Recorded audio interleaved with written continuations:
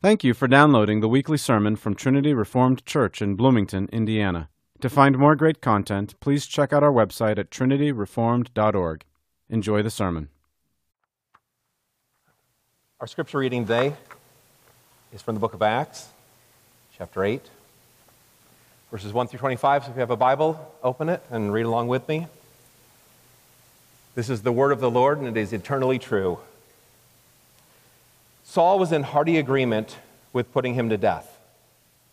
And on that day, a great persecution began against the church in Jerusalem, and they were all scattered throughout the regions of Judea and Samaria, except the apostles. Some devout men buried Stephen and made loud lamentation over him.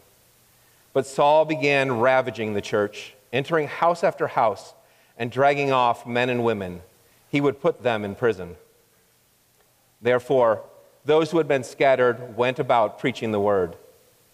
Philip went down to the city of Samaria and began proclaiming Christ to them. The crowds with one accord were giving attention to what was said by Philip, and they heard and saw the signs which he was performing.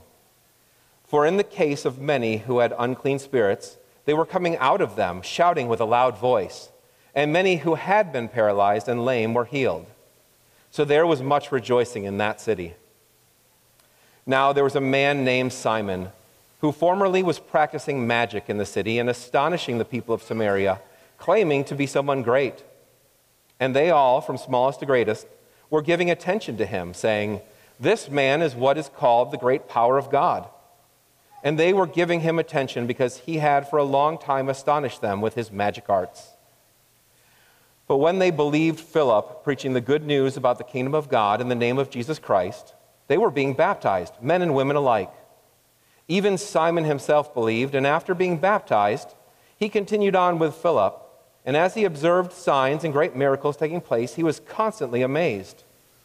Now, when the apostles in Jerusalem heard that Samaria had received the word of God, they sent them Peter and John, who came down and prayed for them that they might receive the Holy Spirit. For he had not yet fallen upon any of them. They had simply been baptized in the name of the Lord Jesus. Then they began laying their hands on them, and they were receiving the Holy Spirit. Now, when Simon saw that the Spirit was bestowed through the laying on of the apostles' hands, he offered them money, saying, "Give this authority to me as well, so that everyone on whom I lay my hands may receive the Holy Spirit." But Peter said to him, "May your silver perish with you, because you thought you could obtain the gift of God with money. You have no part or portion in this matter, for your heart is not right before God. Therefore, repent of this wickedness of yours, and pray the Lord that, if possible, the intention of your heart may be forgiven you. For I see that you are in the gall of bitterness and in the bondage of iniquity." But Simon answered and said, "Pray to the Lord for me yourselves, so that nothing of what you have said may come upon me." So when they had solemnly testified and spoken the word of the Lord, they started back to Jerusalem and were preaching the gospel to many villages of the Samaritans. This is the word of the Lord.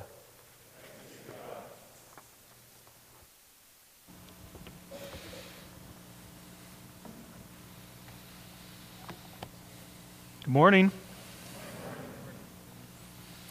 But we come in our study of the book of Acts to a significant point of transition in this book. The structure of this book follows the expanding outline of mission that Jesus laid out in the first chapter, verse 8, when he said, "You're going to be my witnesses in Jerusalem, Judea, and Samaria, and into the uttermost parts of the earth." And the first 7 chapters focus on the apostles' ministry and establishment of the church in Jerusalem. We've just concluded that. And here we embark on chapters 8 through 12, I can't do the math in my head. Chapters 8 through 12 is this next section, which focuses on the regions around Jerusalem and the spread of the gospel ministry and the church into those surrounding regions. And then in chapter 13 to the end of the book, we focus on more and more encroachment into the Gentile territories. And the whole book ends with Paul in Rome, the seat of Gentile power. And it ends with these words by Luke. It's fantastic. I love this last verse of the whole book of Acts. He says, "There's Paul preaching the kingdom of God and teaching concerning the Lord Jesus Christ with all openness, unhindered." Unhindered. is the last word of the book of Acts. The message, the consistent message throughout this whole book that Luke wants us to see is the unstoppable power, world-changing power of God's word. Nothing can stand in its way. And we see that over and over again in new and different ways throughout this book. Nothing can stand in its way. It's unstoppable. Attempts to hinder the message become like moments of great advance. So as the intensity against and the pressures against the gospel ministry rise, the gospel just seems to just grow and prosper under those conditions. It's like somebody trying to put a fire out by kicking a bunch of coals with their foot. The coals spread, and now dozens of new fires have sprung up. It says in verse 1, "On that day, a great persecution began against the church in Jerusalem, and they were all scattered throughout the regions of Judea and Samaria, except the apostles." You might wonder why the apostles don't leave. Isn't this their mission? God uses this persecution, this onset of persecution, to spread them out and to begin this outward advance and progress of the gospel. Those are the conditions in which God uses. But the apostles stay. Why do they stay? Well, it's like the same principle that a captain is the last one to abandon ship. This would be a bad moment for the shepherds of the church to flee. They've got, for the peace and security and protection of the church, they have to hold fast right under the pressure. Other people can leave, and in fact, I'm sure the apostles are helping them get out of trouble. This is the work of a shepherd, is to try to protect his sheep. I'm sure they're doing that work, and that's why they're scattering at this time. But the apostles are staying put. They need to stay put and see this through until God makes it clear that that's their time to leave. Notice what of the people who scatter, what they do in verse 4. Those who had been scattered went about preaching the word. Isn't that amazing? I think a lot of us think we're going to be faithful. You know, if sometime in the future I'm going to be faithful with the word of God. Maybe if I could just get to Africa, I'll be faithful with the word of God. I'll be an evangelist if I could just move to Africa. There's a lot of people who have ambitions to be missionaries then and there, but they're not missionaries here and now. It's clear that these who go about spreading God's word were previously given to the work of spreading God's word in Jerusalem, that the whole community was lived and breathed communicating the message of the gospel. They were evangelistic at heart, and they take their heart wherever they go. And persecution does not squelch their enthusiasm for telling others about Jesus. What triggered this onset of persecution? Well, it was the death of Stephen, which we just read about at the end of chapter 7. Tensions have been mounting in Jerusalem as the church prospers. The religious leaders, the established order of the Pharisees and the Sanhedrin and the chief priest and his family, they're all feeling their prerogatives and their influence threatened. And there's these episodes of rising tension where they drag people in front of the council, they throw people in prison. So far there's been no blood spilled over it, but you feel the pressure rising. And at the death of Stephen, the floodgates of resentment open up, and the wrath of the powers that be is poured out on the church. So it's the martyrdom of Stephen, who was one of the 7 servants chosen back in chapter 6 to oversee the benevolence ministry of the church, one of the first deacons in the church. Stephen's death was the trigger. The persecution was spearheaded by a zealous Pharisee named Saul, and we were introduced to him at the very end of chapter 7, and he's the first mentioned in chapter 8 here. Saul, we read previously, had watched over the coats of those who had done the evil deed of putting Stephen to death. As they stoned him, Paul watched over their coats. And here we read that he was in hearty agreement. He gave hearty consent to Stephen's death. Paul was a student of the famous teacher of the law, Gamaliel. And Gamaliel, back in chapter 5, had spoken his advice about how to deal with this Jesus problem, this Jesus movement. And he said, let it burn its course. I think it's wisest to just sort of see how this plays out. If it's not of God, it's going to come to nothing. So he sort of dismissed it, and they bought into that for a time, and it's what God used to help keep the peace for a season for the church in Jerusalem. Paul, though, I think we see, did not really agree with that policy. As soon as blood is spilt and we see his hearty agree, this is the way to deal with this problem. I think he, better than Gamaliel, sees that this Jesus thing is getting serious traction. It's got a logic, and it's powerful. And we need to stamp it out with, what's the word in the extreme prejudice? How did you know that's what I was looking for? Extreme prejudice. Andrew knows everything. He's way ahead of you. Thank you, Andrew. So with support of the council and muscle, he's got some troops that start going out with him. Saul begins, in verse 3 we see, ravaging the church, entering house after house and dragging off men and women, and he would put them in prison. Stephen may not be the only one to be martyred at this time, because Paul later, looking back on this time, says, I persecuted the church to death. It's likely that other people died too. This is not child's play. There's like blood in the water, and the sharks circle in. They want more blood. Saul is the archenemy. He positions himself, becomes the archenemy of the church. And just in a few chapters, we're going to, actually next chapter, chapter 9, a couple Sundays from now, we're going to see God completely transform this man into the greatest ever proponent of the church, defender of the church. It's incredible. What a testament to God's kindness and mercy. But right now, he thinks he's serving God by doing this work. Reflecting on this later, he explains to people, I thought I was serving the Lord by persecuting the church. I thought that this was contrary to God, contrary to God's word, contrary to all that Moses had taught us and the whole way of Judaism. And so he, in some sense, he's right. He is serving the Lord, but it's of no credit to him. God is using Paul to advance his cause. And we have to have faith for this, people. Persecution, if it comes, can be very discouraging, disheartening. It can get us off our game. The threat of persecution, forget persecution, the threat of a raised eyebrow or somebody's disapproval or thinking we're stupid or behind the times or whatever, keeps us off our game.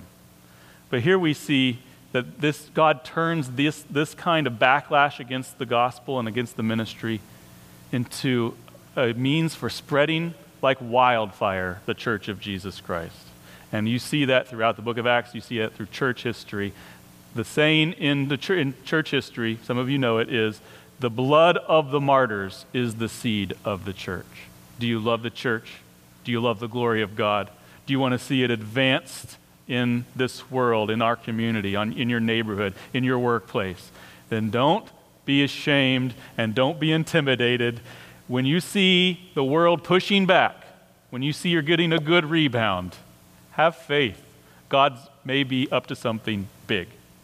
And the greatest evidence of this of all time is the death of Jesus Christ. Who thought that was a good day? Nobody, no follower of Jesus understood this is like the end. This is the what on earth has happened to what we were all excited about. Our Savior, our Master, our hope is hanging there on the cross, right at the crossroads of Jerusalem, naked. Who would have thought that was a good idea or a good day for the church? And what life springs from the ground of the death of Jesus? What amazing things God was up to, the most amazing things. So would you have faith? Would you encourage me to have faith that pushback and difficulty is no obstacle to God? In fact, often this is what God is using. There's a silver lining in it. There's something behind the cloud that God is up to that is tremendously great. We can't be afraid. Can't live in fear. Well, one of those scattered by this persecution enacted by Saul, led by Saul, was a man named Philip, and he's the second of the deacons mentioned in the list. Stephen and Philip is mentioned next. And Philip goes out to Samaria, and we have 2 episodes here of his ministry in these surrounding regions. First in Samaria, and then the Holy Spirit sends him down a road to Gaza in the south, and he meets the Ethiopian eunuch there and ministers to him. And that's what we're going to look at next week. This week we're going to look at Philip's gospel ministry efforts and the success that he's met with in Samaria. Verse 5 says, Philip went down to the city of Samaria and began proclaiming Christ to them. Who were these Samaritans? Samaria was located in the historical boundaries of Israel, directly to the north of Judea, where Jerusalem was. It's among those northern territories alienated from the tribe of Judah and the household and the rule of David since the days of Rehoboam, so almost since the days of David. Almost immediately, the tribes separate, the kingdom is divided, and it stays divided. It's never reconciled. There were attempts at reconciliation, there were wars and battles to try to forge things and bring things to a resolution, peaceful end, but they never succeeded. These people worshipped Yahweh. Sort of. They were syncretists. They had this, syncretism is when you mix things from other religions with your religion. There's a lot of this going on in South America. Paulo Coelho, the author of The Alchemist. There's a lot of like Christian images and ideas, but there's also a lot of just spiritualism and paganism and magic mixed in with his writings. This is a big thing in South America and other parts of the country where Christianity and paganism mesh together. So it was with the Samaritans. They held to the 5 books of Moses, the law, the Torah, but not the rest of the scriptures. And they had their own competing worship system, their own temple in Samaria that served the needs of the northern tribes, but it was not the authorized place of worship. So there was this competing worship systems and tensions between the people. They were half-breed Jews. They had intermarried with other peoples, and there was not a pure line preserved among them. And we read in the scriptures that Judean Jews from the south, where Jerusalem was, Judean Jews, had no dealings with Samaritans. This is the state of affairs at the time of Jesus. We read about that in John 4. Jesus at one time had explicitly told his disciples not to go to Samaria when they went about on their preaching journeys. He said, stay away from the cities of Samaria. And the Samaritans, when Jesus was just trying to pass through to get back to Jerusalem, had forbid him lodging. And they said, no, we're not putting him up. When they found out that he was on his way to Judea, they would not be hospitable to him. So much was the antipathy and the distrust and the disunity between these peoples. Still, Jesus had done a little preaching there. You might remember the woman at the well. This happened in Samaria. One of the times Jesus passed through this region, he stops to get a drink of water, and he talks with a woman, and she's astonished that he's talking to her. The disciples are astonished that he's talking to her. But Jesus spends significant time there, and eventually she brings people from the town to come and hear this man who told me all the things that I had ever done. So he had done some spade work there in Samaria. Maybe this is the same town that Philip goes to. We don't know. It just says the city of Samaria, which is actually a region. We don't know which city. Maybe the capital city is what he's referring to. We don't know. This is to whom Philip goes. And this is a pretty amazing thing. He goes there to declare the kingdom, to preach Jesus Christ, to bring the good news of the gospel. And this is in line, very much in line with the mission, and it's a very significant mission. It flips everything on its head. Previously, to come and worship Yahweh and be numbered among God's people, you had to come in. And now the gospel is going out to you. It's going out to the nations. It's breaking down divisions and walls. God is up to the work of making a new people for himself from every tongue and tribe and nation, and knitting them together by his Spirit as one body of Christ. That's not easy. And that shows itself to be not at all easy to accomplish in the pages of Acts. It's one of the biggest challenges that the apostles deal with constantly and will be dealing with in the next few weeks. Philip goes to them and declares the good news of Jesus. How is Philip received by them? It's amazing. What amazing fruit. With one accord, says verse 6, they were listening carefully to what Philip had to say. He's preaching Christ to them. God is adding confirming signs to his gospel ministry of the word to give further evidence and confirmation of of God's blessing and the authenticity of this message. They're seeing the wonderful deeds that Philip is performing, and they are believing. They come to faith in Jesus Christ. They are baptized into that faith. With great success he's met with there. And this is all cause for much rejoicing in the city, verse 8.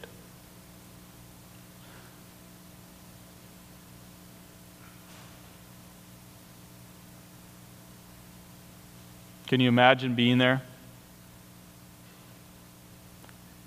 Imagine hearing the news.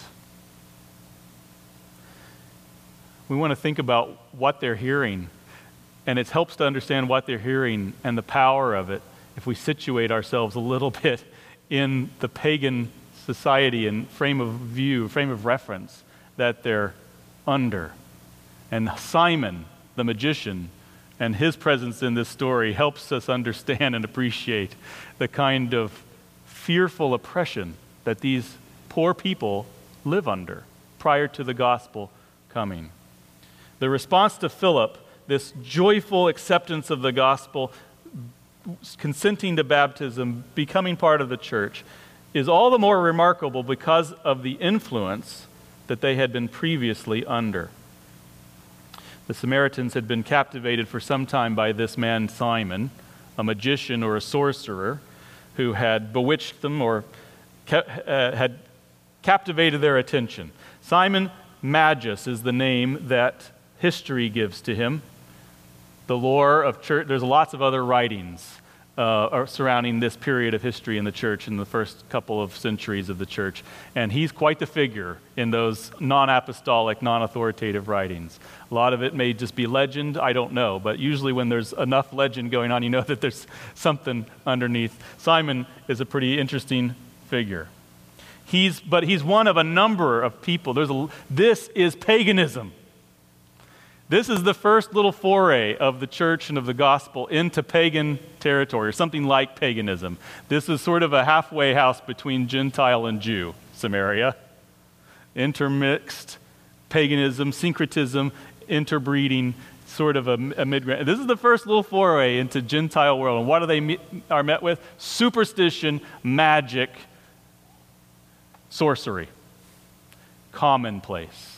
The norm, the world over. This is the norm in paganism.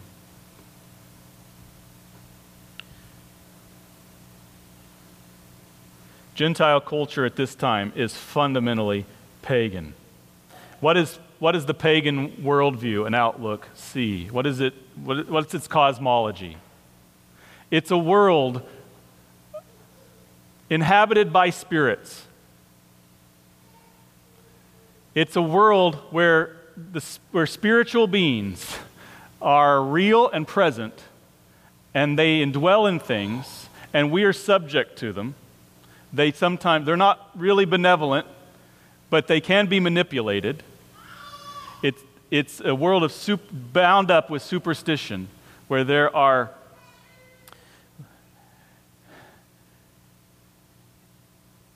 I don't know what to say. I almost want to have Stephen come up and talk to us about this. He's our resident expert about pagan cosmology. But this is you have to think hard as a Christian who has known the gospel. Many of us have grown up in Christian homes to understand how radically different this worldview is. They're afraid of spirits. Spirits are everywhere. And spirits they're the bogeyman, but they're also maybe the thing that you can, maybe with enough tricks or enough manipulation, you can sort of influence and curry favor with and try to please. And therefore, men like Simon, who are expert in the art of this manipulation, have supreme authority. They're like the high priests of pagan culture. And they're all through the world at this time. So this is our first encounter with this expression of paganism. It's not going to be the last as we go through the book of Acts. The presence, ultimately, I think Luke's reason for putting Simon here and having us interact with this figure is so that we will see how easily they fall to the word of the gospel and the power and the truth of Jesus Christ. They just keep falling. They cannot stand. Simon himself recognizes something superior that he has to bow the knee to and get on board with as soon as Philip comes and preaches and they see the deeds that are being done. But for a time, this man Simon keeps the people fascinated. In verse 9, we see that he's astonishing the people, claiming to be someone great. Verse 10, we see everybody, both small and great, are giving attention to him and calling him the great power of God. In verse 11, we see that he had for a long time astonished them with his magical art. Simon was a big deal. What do you think about magic and sorcery? Is it real or is it fraudulent? The practitioners of this, witches and wizards, are they just plain dress up? Or are they on to something? Is there some validity, some power, true power at work through them or in them? Or what do you think? What's your view? Scripture would have us see that this is real. There are spirits. And there are people who are skilled and have developed the skills to manipulate them and to curry favor with them and to commune with them. This is Scripture's view. This is why Scripture condemns it so severely. God would not so severely condemn wizardry and sorcery and necromancy and spiritism and mediums in his law consistently if there wasn't real danger and a real potential of corrupting the heart of man and the community of mankind in this way. If there wasn't real danger.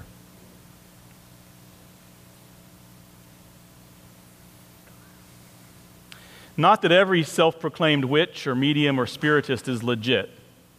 There are many frauds and pretenders in this world. What was that town I went to in Arizona? What is it, Josh? Sedona? Sedona. You guys ever been to Sedona or places like that? There probably are real witches and spiritists there, but it's just like, that's what those places specialize in. Is the merchants of this stuff. But you get the sense a lot of it's fraudulent and just hucksterism. But I believe there are people who have succeeded in communing with the spirit world and have developed techniques to manipulate evil spirits and curry their favor. Simon was a real foe. That's my point. Simon was a real foe, a high priest of an old pagan order, a real competitor for the hearts and minds of the people. But Luke wants us to see that Jesus easily triumphs over this and all that it stands for. The sorcery of Simon and the culture of pagan superstition surrounding him succumbs to the word of God. As soon as the true word of the gospel shows up in this community, the people who had been fascinated and held in bondage and captivated by this man, Simon, immediately start to accept Jesus Christ. Why? What is this message? What's the difference between the message of the gospel and the message of pagan superstition? What's the difference? It's done, it's over? I think it's bound up in this word Father. Jesus brings us to the Father. The Father is the creator.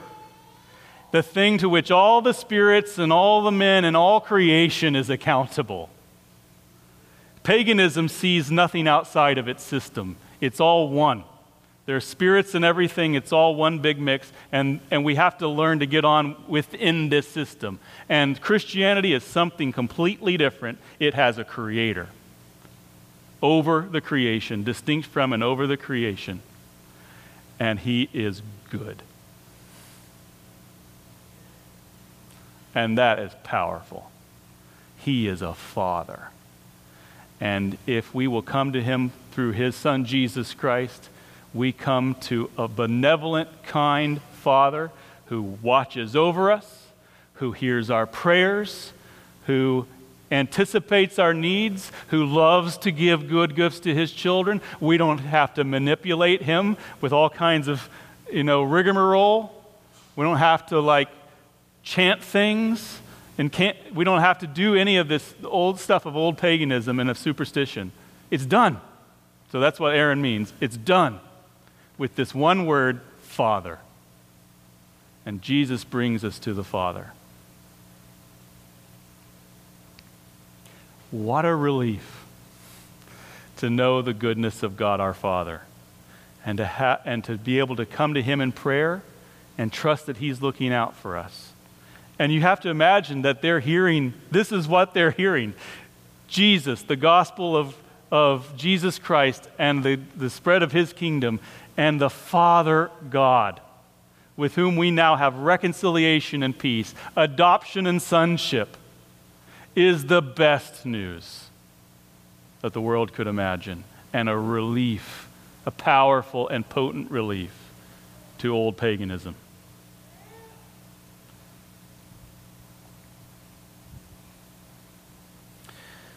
Do not be enticed by the world of magic, and do not be intimidated by it either. First of all, do not be enticed by it. Young people, are you listening? Do not be enticed by it. God warns sternly against this and consistently. I just want to read you what he says in his law, Deuteronomy 18. There shall not be found among you anyone who makes his son or his daughter pass through the fire, one who uses divination, one who practices witchcraft, or one who interprets omens, or a sorcerer, or one who casts a spell, or a medium, or a spiritist, or one who calls up the dead. For whoever does these things is detestable to the Lord. So, young people, stay away from it. Stay away from the occult. Stay away from sorcery, spiritism, Ouija boards. Stay away from it. Those who dabble in these things, even for a laugh, are detestable to the Lord. I also don't take them seriously. They're nothing to Jesus Christ. He has authority over all things. They fall before the King of Kings. The demons, we read, who are behind these movements, shudder before God at the thought of God. They shudder because they're accountable to him. So do not live in fear of the demonic, not in your personal life, in terms of your faith.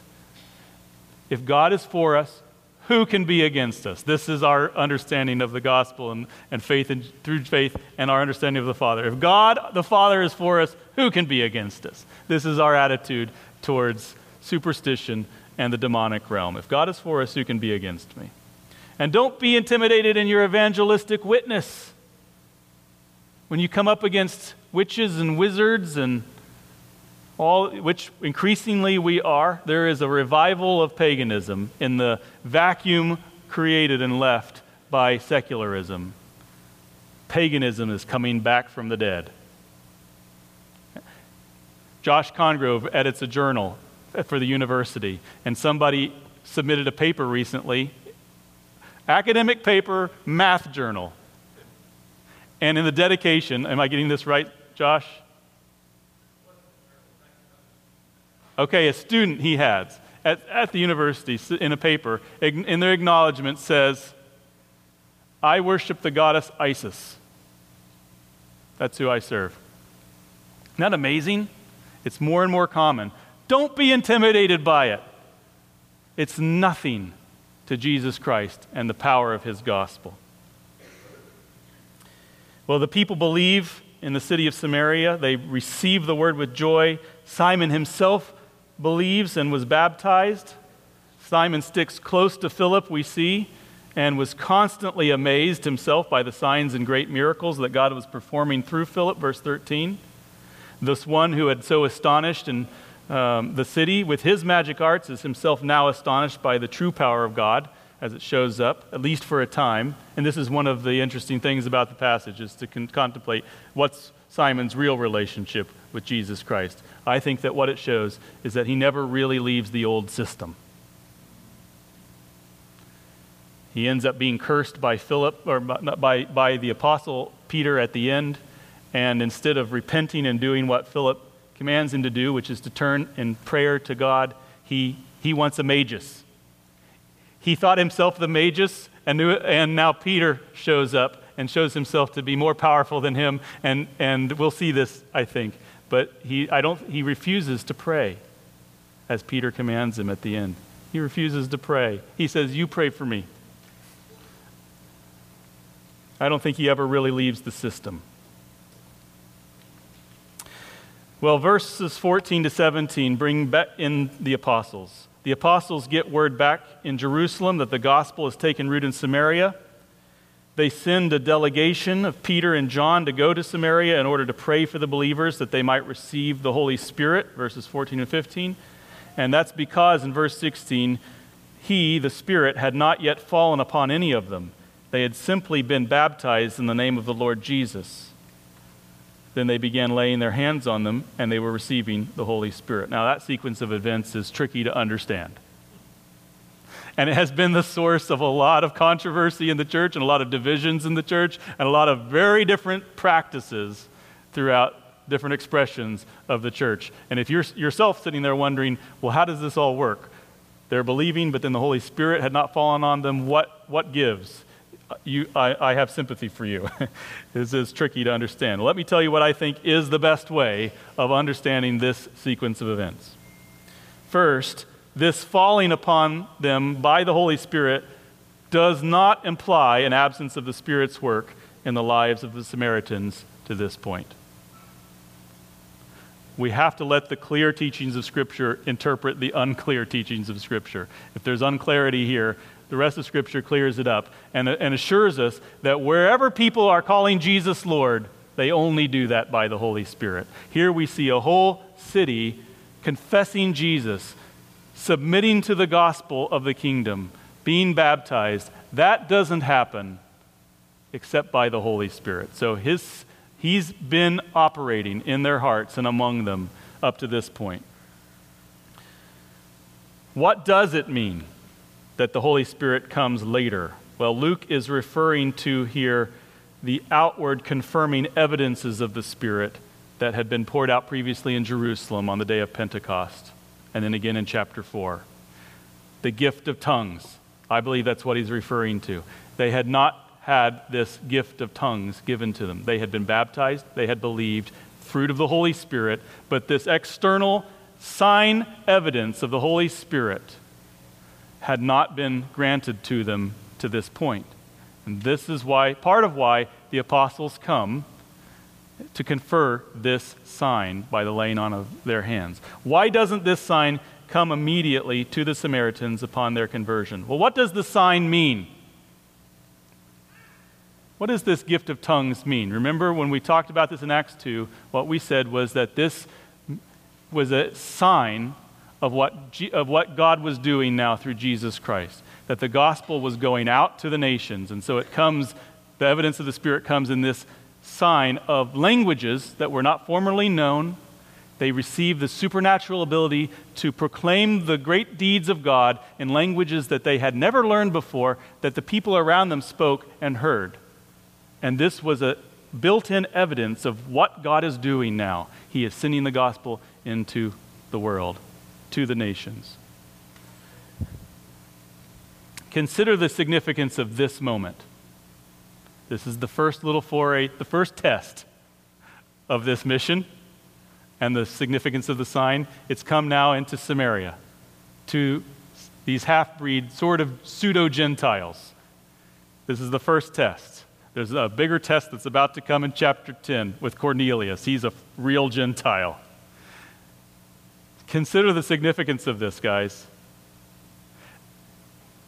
There are serious cultural and religious boundaries that have to be crossed here.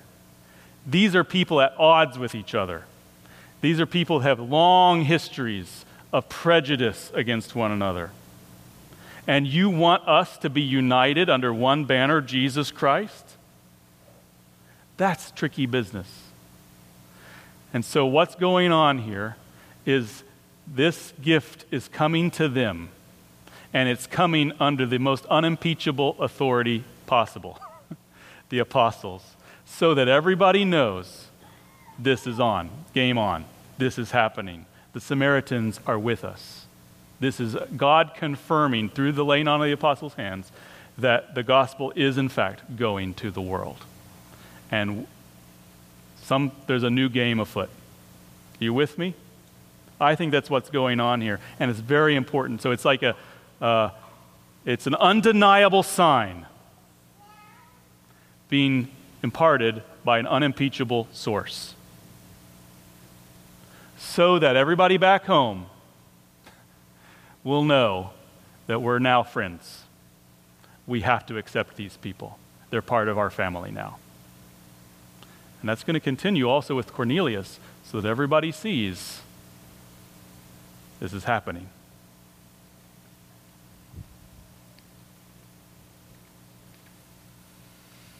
Simon sees this. What does he make of it? He's already been impressed with the healings and the exorcisms performed by Philip. This new apostolic power through the laying on of hands really intrigues him, and he craves for it himself. I see that they lay their hands, and people receive this amazing sign of languages that they didn't know before. If only I could do that with my hands.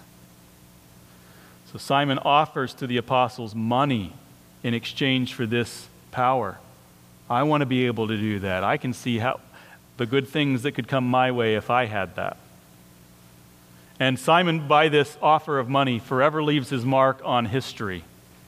There's a sin that gets named after him, the sin of simony. Anybody heard of the sin of simony? It's a sin meant to describe anybody who's trying to obtain spiritual power or position in the church through illegitimate means, especially through money. And that's what Simon has the credit now forever of introducing to us, this potential, and it gives it a name, simony.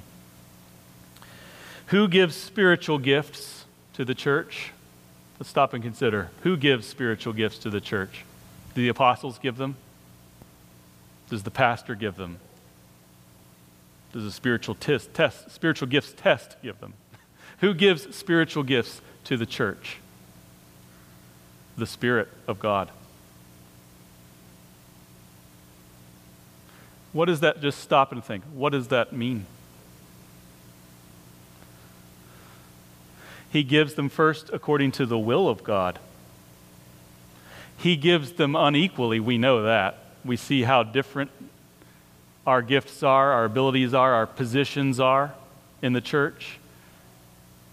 But the fact that the gifts that we have come from the Spirit of God, what does that mean?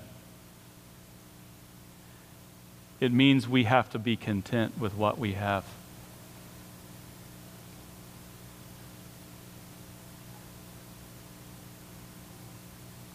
And it means we have to consider the purpose that the gifts are given. Why does the Holy Spirit give gifts?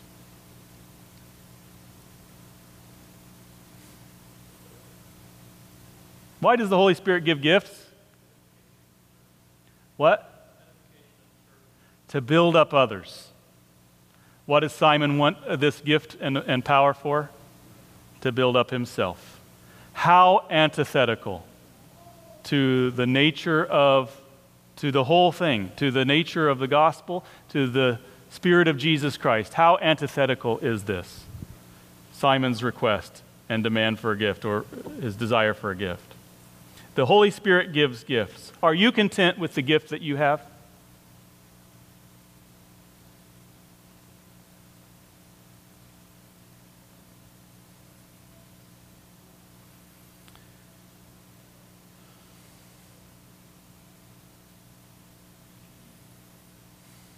Are you jealous of somebody else's gifts or position in the church?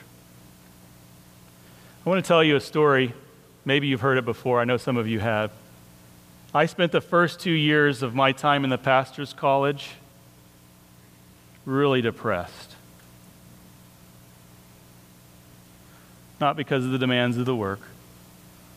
Not because I felt like I wasn't getting my money's worth. But because I saw other people around me doing better than me in 1,000 ways. And I was jealous of them. And so I left depressed and discouraged because I wanted to have their gifts for myself. I wanted to have what they had. I wanted to be all things to all people. I wanted to get the teacher's approval. I wanted to have that answer that my classmate over here had. I wanted that. And I was discouraged and depressed and defeated and beat down when time after time, week after week, somebody outdid me. True story. What a waste of an education. But that's me. And then one night I went to see a lecture on campus, the invitation of Aaron Jones. It was about an economy, about what an economy is. It's a really great lecture, super insightful, and I went away depressed. Why? Because I didn't already know that. And there was somebody just there as a living reminder of what I'm not.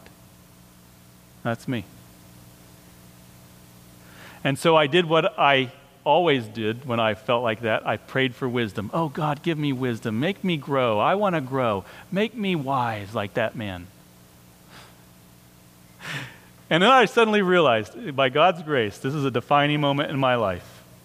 I was able to step out of myself and see what I was doing, why I was doing it, and that I had done this 1,000 times. This was my go-to prayer when I was feeling this way. This was my incantation. Seriously. But stay with me. I was praying for wisdom, and God helped me understand why I was praying for wisdom. Why was I praying for wisdom? Because I wanted to be thought wise. I wanted people to see me as wise because that's my God. I don't want to be stupid, Jody. I want to be up there. And I want people to see me up there. That's what I need to be happy. That's my God. And God graciously helped me see that that's what was going on and had gone on for years and gone on daily in my life. And that every prayer of wisdom that I was praying was an appeal to God that He mercifully refused. He mercifully shut me down and kept wisdom from me because of what I would do with it. Kept it ever out of my grasp. And so what did I do? I repented. And here's what my repentance looked like. I said, God, thank you for showing that to me. Now every time I'm tempted to pray for wisdom, I'm going to pray for contentment.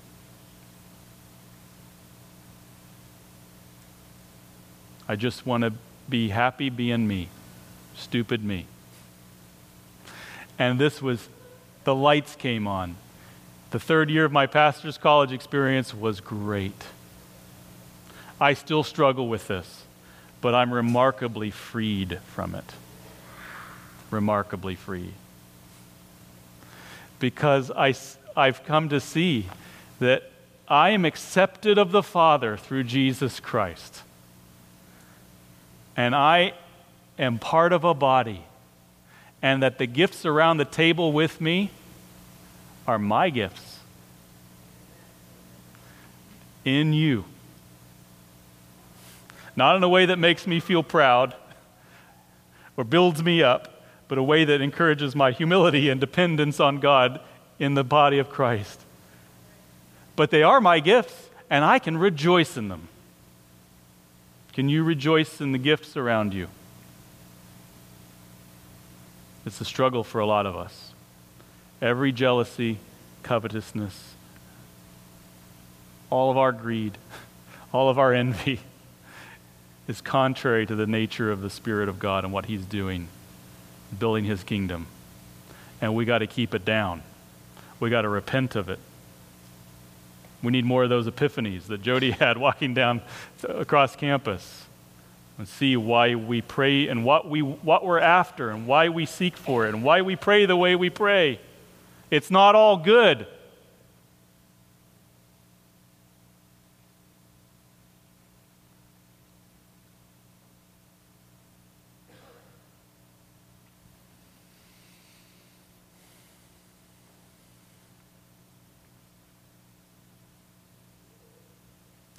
Peter's rebuke of Simon is severe, and it shows the seriousness of his sin and the seriousness of the sins underneath that feed sins like these: covetousness, greed, ambition. Peter says to him, verse 20, "May your silver perish with you, because you thought you could obtain the gift of God with money. You have no part or portion in this matter, for your heart is not right before God. Therefore, repent of this wickedness of yours, Simon, and pray the Lord that, if possible, the intention of your heart may be forgiven you. For I see that you are in the gall of bitterness and in the bondage of iniquity." That's what I've come to see I was in those years.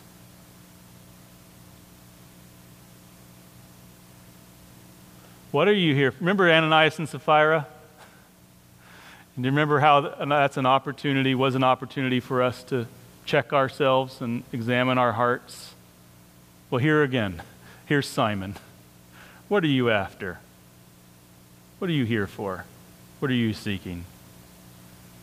Why do you want to grow? Is it so that you can lord it over people? In Jesus' kingdom, the highest position you can achieve is the servant of all. The Spirit gives His gifts so that they will be a blessing to others. And the fruit of His Spirit is lowness of mind. You know, we're in the kingdom of Jesus, we are to see others as better than ourselves and more worthy. And our greatest ambition is to just be helpful and to build up the body of Jesus, not to seek our own advancement or glory, but the glory of God. Is your heart right with God? I think that's one of the applications and the questions that comes from Simon. Peter's rebuke is severe, but it's not without hope. He says, "Pray the Lord, Simon. Repent and pray, and maybe God will bless you with forgiveness. Seek Him with a spirit of humility and repentance." So, if you see yourself in Simon, I've seen myself in Simon. If you see yourself in Simon, do not despair. Do not despair. Follow Peter's advice. Turn to the Lord. Repent. What does Jesus say? "He who comes to me, I will in no wise cast out." Jesus died for the sin of simony. Jesus died for the sin of greed and ambition and vainglory and hypocrisy. Jesus died for the most awful sins. He knew what he was here to do, and he did it. And now he freely offers forgiveness to us for the most heinous things.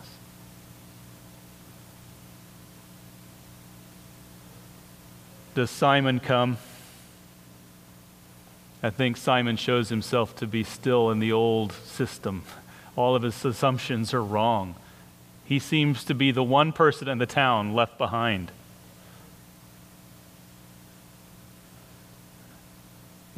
Simon is a magus. He's a mediator between men and the spirit world. And when Peter says, repent, what does Simon say in response? When Peter says, pray, Simon, seek the Lord, Simon, what does Simon do? He wants a magus for himself. He turns to Peter and the apostles and says, you pray for me. You pray for me. I can't. You pray for me. Brother and sister, can you pray to the Lord? Right now you can. No matter what your sin is, no matter how awful, this is the wonderful privilege of the gospel. You can pray to the Lord, you can seek him in repentance, and he hears you. You don't have to go through me. You don't have to go through a magus. That is empty and contrary to the Lord. Jesus Christ is the one mediator between God and man, and there he is, standing forever to be your advocate, and you can go to him in prayer. This is the wonderful privilege of being a Christian. But many people don't come. Many people won't believe. Many people won't accept the truth of it. Do you accept it? Come to him. Bring your sin to Jesus and be healed today, right now. Go to the Lord. Let's pray. Heavenly Father, we thank you very much for your word, for its ministry in our lives. Thank you for the truth.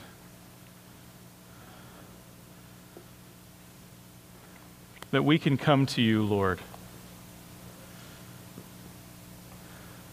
That we can have hope of being received, of being washed and cleansed. Oh, wash and cleanse us, Lord.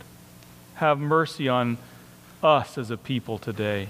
Have mercy on me, a sinner, today. Cleanse me, Father. Cleanse all who turn to you. Assure us of your mercy and your kindness. Help us to trust you. Help us not to be led astray by superstition or unbelief or hard-heartedness. Help us not to be deceived, but to see and know the truth, Lord, and to cling to Jesus, our Savior, by faith. In his name we pray, amen.